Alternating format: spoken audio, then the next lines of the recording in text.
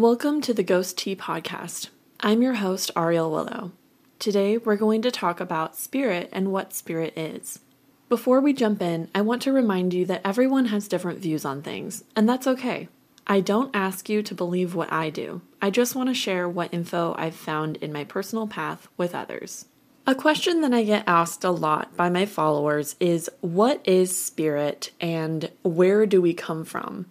I don't personally believe in the Christian version of what God is. I believe in what people call the universe. I believe in source energy, and I believe that there's an energy that we all come from. However, I don't believe that it's a sentient being.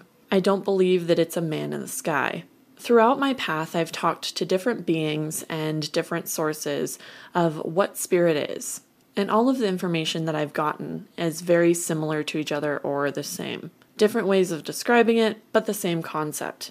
The examples that I'm going to share with you today are ones that I learned from Archangel Michael and Archangel Azrael, the angel of death. I personally have worked with Archangel Azrael since I was a small girl because I can see dead people, and he happens to have been around me since I was very young. Some people might be scared at the concept of having the angel of death on speed dial, but me being a medium, it's hella convenient. Something that I want to cover first before we go into everything is why different cultures see spirit as different things. Why do some people see God, whereas some people see Allah or other deities as the main source energy? Why don't we all have the same beliefs? Archangel Michael described spirit as a painting that people see from different views. But I've found that a metaphor using a can has been a lot more understandable for people. So this is the metaphor that I use.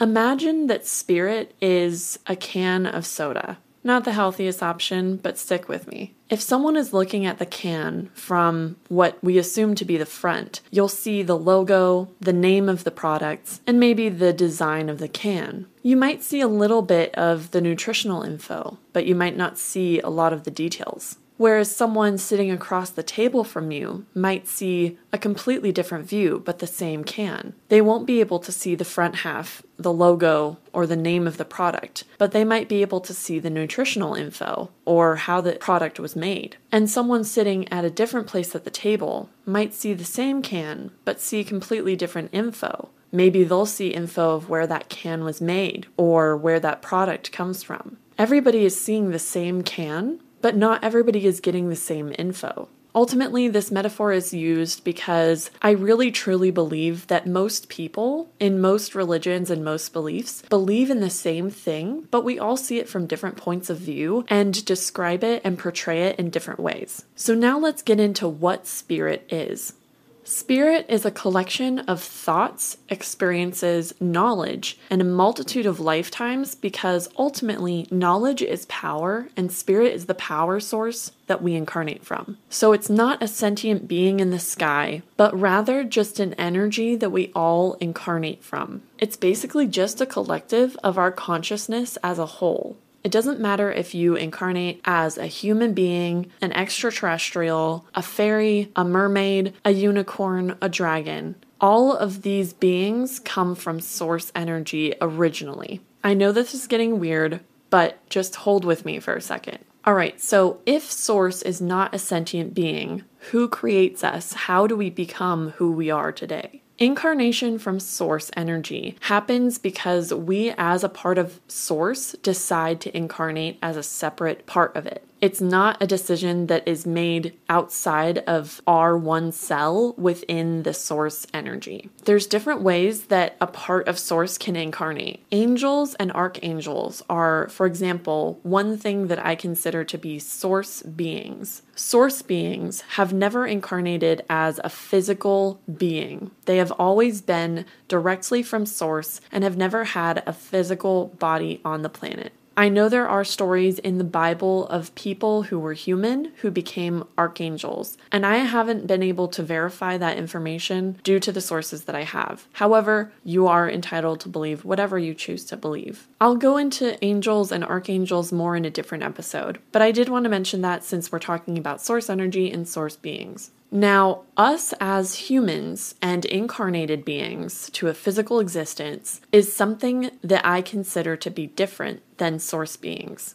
I'm very much someone who uses metaphors to describe things because I'm a very visual person, and I feel like it helps us to describe things in a way that's really understandable for people. The way that I'm going to describe how we incarnate from Source is through a metaphor, so just listen closely and follow along.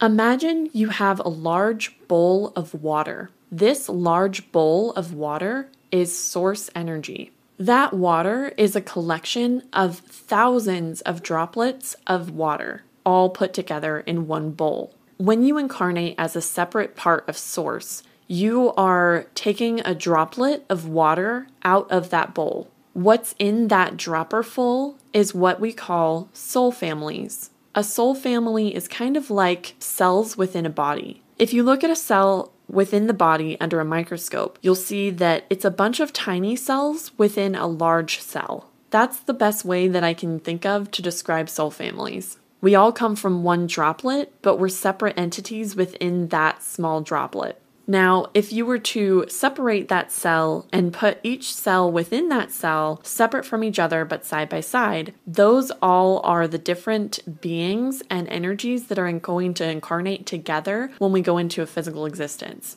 Each of those droplets is part of Source, but not of Source at that moment. It's become separate from Source, but is also the same energy and the same water that came from that bowl. Archangel Michael mentioned to me when he was describing this that that's one reason why in the Bible you hear people say we're made in the image of God. Really, what they're saying is that we're made in the image of Source because we are Source. We came from Source. We're the same water that is in Source, but we're separate now. When you become a separate droplet from that Source bowl, you then are on the quote-unquote other side. I say quote-unquote because the other side isn't really separate from our reality. It's just kind of overlapping, but on a different material plane. Our existence is a physical existence, whereas the other side is not a physical existence. So it's still in the same place, but it's not there for us to physically touch and interact with. So now that your soul is on the other side, it now decides where it wants to incarnate in a physical existence. As I said before, you can choose to incarnate as a human being on Earth, but you can also choose to incarnate as an extraterrestrial on a different planet or even in a different solar system. You can also, and I know this is going to sound weird, incarnate as a unicorn or a dragon or a fairy or an elf or even a gnome. Now I know that that's going to get a little weird for people, but that's my personal belief, and that's okay if we disagree. In addition to being able to choose to have a physical existence, another thing that happens is that you can choose to be a spirit guide for someone. I want to dive deeper into spirit guides in general and what they are and what they do in a separate episode. The first time you incarnate to a physical existence, if you're on Earth, you're assigned a guardian angel, at least one, as well as at least one spirit guide that's humanoid. And I say humanoid because it can be human-ish or even an extraterrestrial or a different being that is human-like. And you're also given an animal guide. You can have multiples of any of these.